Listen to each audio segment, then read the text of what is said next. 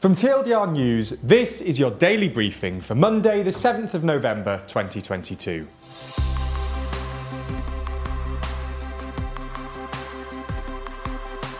Good afternoon. Today we're going to be talking about Elon Musk's plans for Twitter. We'll also be discussing three of today's other important stories and discussing Sir Gavin Williamson's expletive-filled texts. But first, Musk starts his shake-up of Twitter. In highly publicised news over the last few weeks, it was announced that Elon Musk was finally successful in his purchase of Twitter. Musk allegedly tried to drive the price down by alleging that the platform had a problem with bots and spam accounts. Ultimately, he ended up paying $44 billion for it and became its sole director. In this position, he stated that he's going to try and embolden free speech on the platform, make its algorithms open source, and remove spam bot accounts from the platform. Spam bots, though, aren't the only thing Musk is removing. Upon his purchase of the platform, he purged not only the company's top brass, but also rank-and-file employees. So far, it's been suggested that he's fired about half of the company's 7,500 strong workforce, as well as firing the board of directors, including Twitter's chief executive and chief financial officer. Musk claims that staff that are laid off are offered 3 months of severance pay, which he said is 50% more than legally required. Musk tweeted about the company's financial woes, saying Twitter has had a massive drop in revenue since he took over. He blamed pressure on advertisers from activists who are trying to, quote, destroy free speech in America. A growing list of brands, including Audi, Pfizer and General Mills, have paused their ads on the platform since Musk took over. Musk has additionally set about trying to revolutionise Twitter's financial model, claiming that the company is losing about $4 million each day. Part of this is his plan to start charging for a Twitter blue tick. Originally, the blue tick was set up to make it clear to people on the platform when a celebrity or public figure's account is legitimate. Getting verified was never previously about money. It was about whether your account was influential enough for it to be deemed necessary for your account to have a blue tick. Now it seems people will be able to purchase said blue tick for about $8 a month.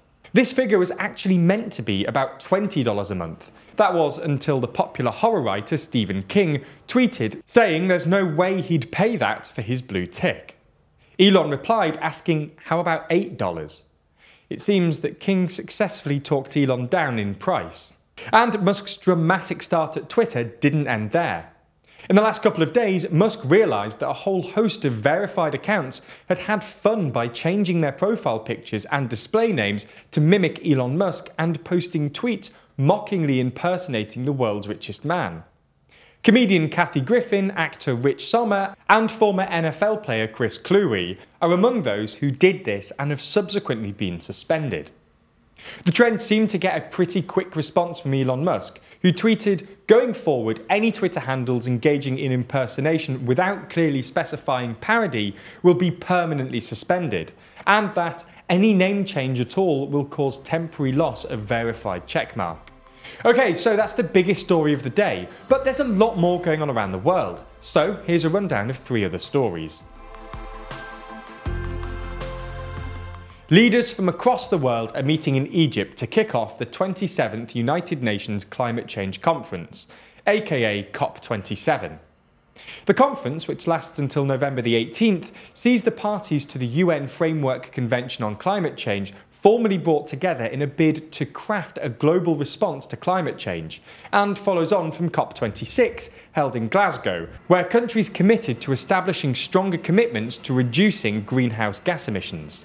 US President Joe Biden, France's Emmanuel Macron, Italy's Giorgia Meloni, and President-elect of Brazil, Lula, are all expected to attend the conference, as is former UK Prime Minister Boris Johnson and current Prime Minister Rishi Sunak, the latter going after previously saying he wouldn't. Russia's Vladimir Putin and China's Xi Jinping are not expected to attend the summit, nor is King Charles, in spite of being an outspoken environmental campaigner. The UN Secretary-General Antonio Guterres, in his opening speech, called for a historic pact and warned that we are on a highway to climate hell with our foot on the accelerator. He added it is either a climate solidarity pact or a collective suicide pact.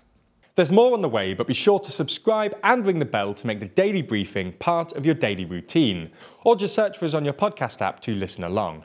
For the first time in its 50-year history, France's far-right National Rally Party has a leader not from the Le Pen family.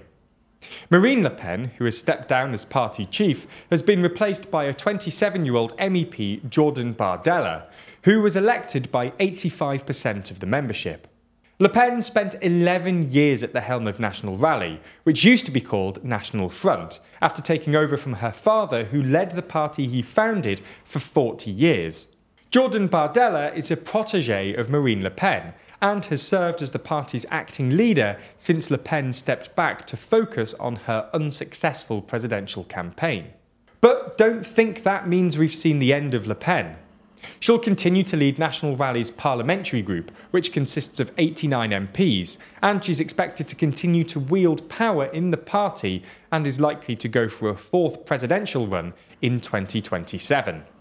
Indigenous protesters in Peru have released hundreds of tourists and locals who were held captive on a boat for more than a day. Members of the Caninico community took the people hostage in protest against the Peruvian government's inaction over oil spills in their area of the Amazon. Media reports offered a range of numbers of hostages taken, from 70 to nearly 300. No one was physically harmed, and the group explained to the hostages why they were taking the action. One Briton, who was among the hostages, said the conditions were starting to deteriorate due to lack of food and water before they were freed. The group's leader said that recent oil spills had affected his and nearly 80 other Amazon communities and put their access to clean water and food at risk. The tourists and locals were released over the weekend, but indigenous leaders vowed to continue protests and river blockades.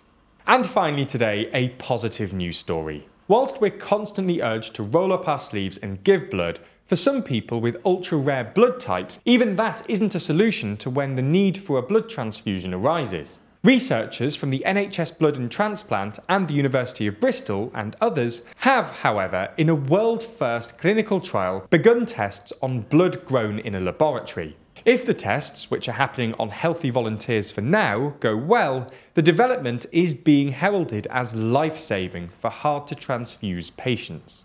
That's all we have time for on YouTube today, but if you want to see our discussion of Sir Gavin Williamson's expletive-filled texts, then watch the extended ad-free edition of the Daily Briefing over on Nebula. Nebula subscribers not only get everything you've already watched ad-free, but also an extended edition of the show every single day, available to watch on Nebula or stream on your podcast app of choice.